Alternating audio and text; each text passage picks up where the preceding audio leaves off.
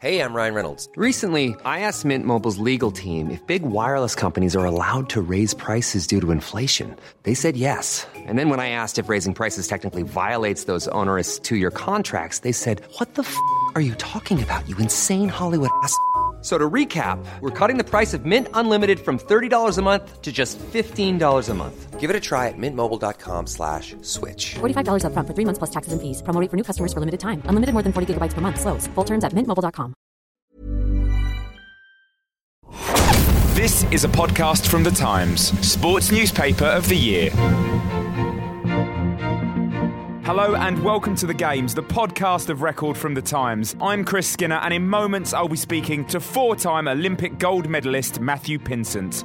Also on the show, Owen Slot will assess Bradley Wiggins' chances in the time trial, and Rick Broadbent will provide an athletics update. You've been getting in touch using the MyOlympics hashtag in Twitter, and over the last 24 hours you've been quite an inspired bunch, despite the lack of gold medals. Louise said, "What a brilliant day. If you get the chance to go to the Games, an unforgettable experience. London smiling and at its best." Agree? Disagree? Let us know. So, over to Matthew Pinsent. The Times have had him running around from venue to venue in the first week, and I started by asking for his highlights so far.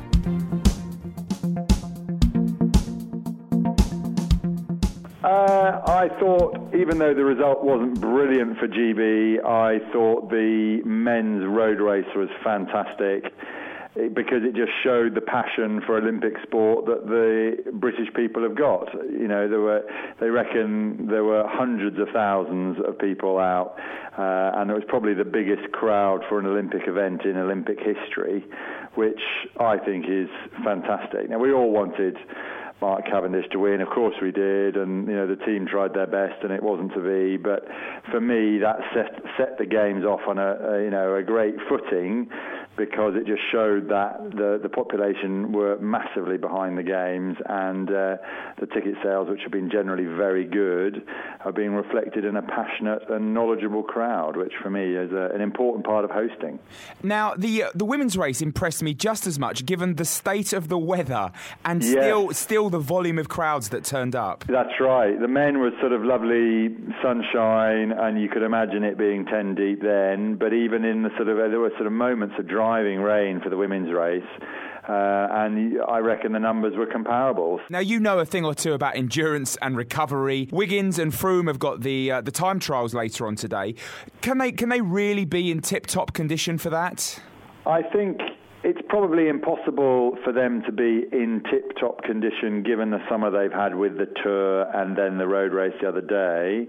But cyclists are amazing engines. I would be amazed if they hadn't done 3 or 4 hours of training a day between now and what they did on Saturday. It just becomes a habit for them that they go out and ride. They ride quite a lot on the rest days of the Tour de France, even when you think that's one of the toughest events they ever have, they still go out and ride on the rest days.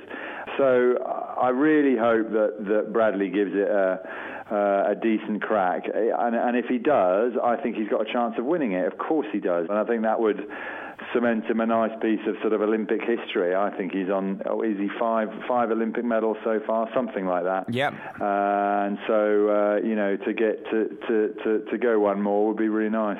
Now, I can't let you go without talking to you about rowing. Of course. Patrick Kidd was on the programme yesterday. He predicted golds aplenty. In fact, I think he said 4 golds. How are you feeling? I would have said that's about right. Yeah, I think there are 4 British boats who are right at the top of their form and are the best in the world.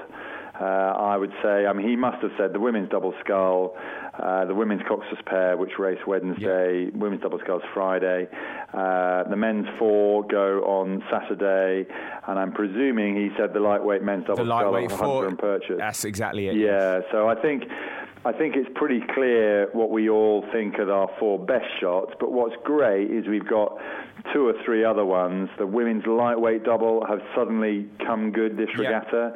The men's 8, they go on Wednesday. They've got a chance of winning. I wouldn't put it any stronger than that. They do have a chance of winning. So for them, and the one other boat I'd want to mention would be the lightweight men's 4.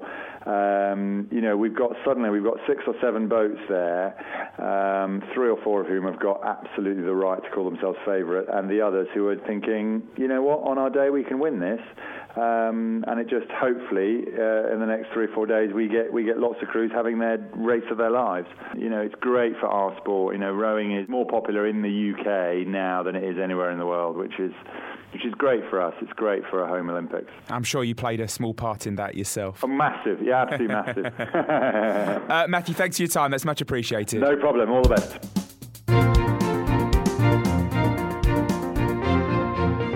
I'm joined now by Chief Sports Reporter Owen Slot. Owen, it depends how you define the most successful Olympian, but in terms of volume of medals, Bradley Wiggins has a chance in the time trial tomorrow of becoming Britain's most successful Olympian. How do you see his chances? He has a very good chance of winning that gold medal, that's for sure. He's one of the favourites. He's the bookies' favourite now, actually. And there's been a few indications recently that he's in very good form. He looked in tremendous form in the time trials on the Tour de France and various events before that. This is really where he comes into his own, isn't it? Well, time trialling is his expertise, his number one expertise. I mean, to win the Tour de France, you have to be an all-rounder. That's what gets you over the line first in Paris. You have to be able to climb, and you have to be able to do time trialling. Now, he won the Tour de France this year by being a pretty damn good climber and an absolutely first-class time trialer.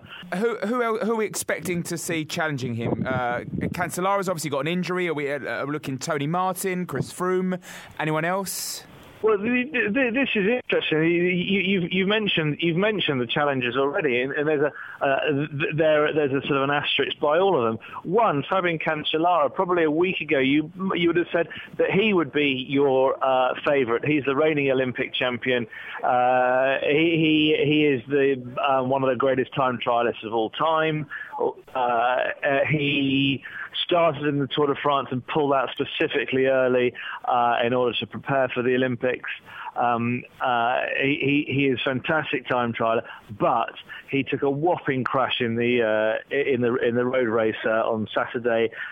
We thought he'd broken a collarbone. It looked very unlikely that he was going to compete in the time trial, but he is going to compete. So, question mark: how fit he is? How much is that going to be a problem to him? We don't know, but that's the question mark against him. Now, the next up is Tony Martin, who is the world champion, a German rider. Obviously, a pretty handy time trialer, given he's the world champion. He's had a very troubled season. He had a bad crash in April, broke a bone, had to pull out for a while. He was back in time for the Tour de France. He crashed again in the Tour de France. Took some pretty bad damage to his wrist. Carried on for about 3 or 4 days and then pulled out there. So he hasn't had a long run of riding. He hasn't been in a position to show great form. So there's the question mark against him. So there's those two, and then Chris Froome, as you mentioned, his countryman, who was in Team Sky with him in the Tour de France. When Wiggins won both time trials, Chris Froome came second in both of them. So we as in Great Britain are pretty well positioned, two pretty good challengers for the gold medal. Make it cool then. Do you think we can have 2 medals, and what colour are they going to be? Oh, okay, all right. I'll lay it down. I think Wiggins will win the gold, and I think that Froome will win the bronze. I'd expect one of Cancellara and Martin to deliver on the day. I'm joined now by our athletics correspondent, Rick Broadbent. Rick, we haven't heard from you yet because the athletics is so late to the party. What are you most excited about at this stage? Well, you're right, Chris. It does start late. The world has come to London, and our athletes have all gone to Portugal to train, but they're drifting in now. The things I'm most looking forward to, there's a few. I think from a British perspective, it's hard to look past Jessica Ennis and Mo Farah. Yeah. Jess, we've got to know quite well through her role as a Times columnist and following her for the last few years. So and she kicks off on Friday, doesn't she? She starts Friday. I mean, Southland takes place over 2 days, so they start Friday, finish Saturday. When she finishes with the 800 metres, the last of the 7 events. Half an hour after that, you've got Mo Farah going in the 10,000 metres final on Saturday night. So that could be quite an astonishing an hour, really. Let's just look at Philip Sodou as well. What's the current situation? The situation there is farcical, I think is the best word to put it. You have a head coach and a former world champion who don't speak. Basically, they fell out because Charles Van Comrie said Edu pulled out of the team via Twitter. Edu denied that and said the coach was a blatant liar. So this has been rumbling on for a year now, so they don't speak to each other. So therefore, getting information about the extent of his injury, because he has got an injury, has been hard. Basically, Phillips is definitely in a bit of a panic, hence he didn't go to the training camp. He chose to get his own physiotherapist in London, who he's worked with for a long time, and he's doing everything he can to get fit. The good thing in his favour is in the triple jump, he only needs to pull out 2 big jumps, and he's got a medal. To be honest, the extent of how bad it is, the injury, we probably won't know until he's done his first jump. I wonder how much some people use injuries as mind games, not to wind up Van Comrie, but to wind up any potential opponents. No one has really much idea of his form this season, do they? No. Could there be anything in this that his injury is being overplayed? Yeah, there could be. No athletes, even though it's a solo event, an individual event, and in most of these events, nothing that you do physically affects your opponents. They don't like to reveal injuries. Di Green is another one who had knee surgery last winter, and he kept that quiet for months before it flipped out. It's a funny event, the triple jump. It's easy to mess up, and it's easy to just not exactly fluke one jump, but just pull out one big jump, and you've got a gold medal. So if he turns up, he's got a chance. Now I want you to make a call. Let's say it's 12th of August. How many golds have Britain won in athletics? Athletics, I think. Their target is 8, including 1 gold, and I think they'll do better than that. I think they could get 3 golds, which would be an immense achievement compared to previous years. I think Jessica Ennis will get a gold. I think Mo Farah will get a gold. He's in 2 events. I mean, he could get 2, but I'd put him down for 1. And I think Di Green will probably get a gold. I mean, on paper, he is slower than his rivals, but they've got to run 3 rounds. He's strong, and over 3 rounds, I think he probably has got more in the tank than some of the guys he's up against. So I'd go for 3 medals, and I think 8's probably about right. They could get more. That's fighting talk, and I love it. We're just desperate for the athletics to start, so we look forward to talking to you a little bit more once we're up and running there. Rick, thanks for your time. No problem. Good to meet you.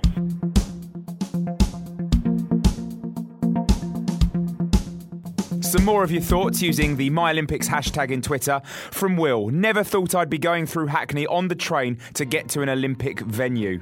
Which sums up some of the disbelief that it's happening in a part of town that's just not used to getting breaks, I guess.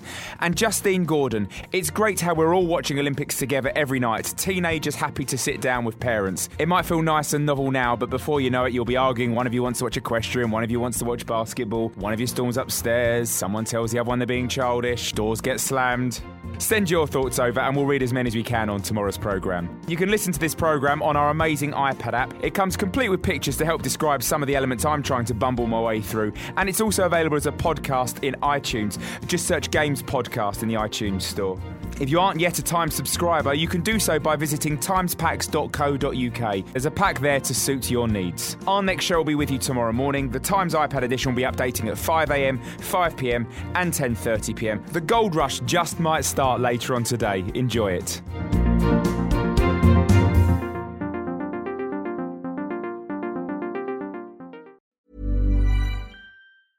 Even when we're on a budget, we still deserve nice things. Quince is a place to scoop up stunning high-end goods for 50 to 80% less than similar brands. They have buttery soft cashmere sweaters starting at $50, luxurious Italian leather bags, and so much more. Plus, Quince only works with factories that use safe, ethical, and responsible manufacturing. Get the high-end goods you'll love without the high price tag with Quince. Go to quince.com/style for free shipping and 365-day returns.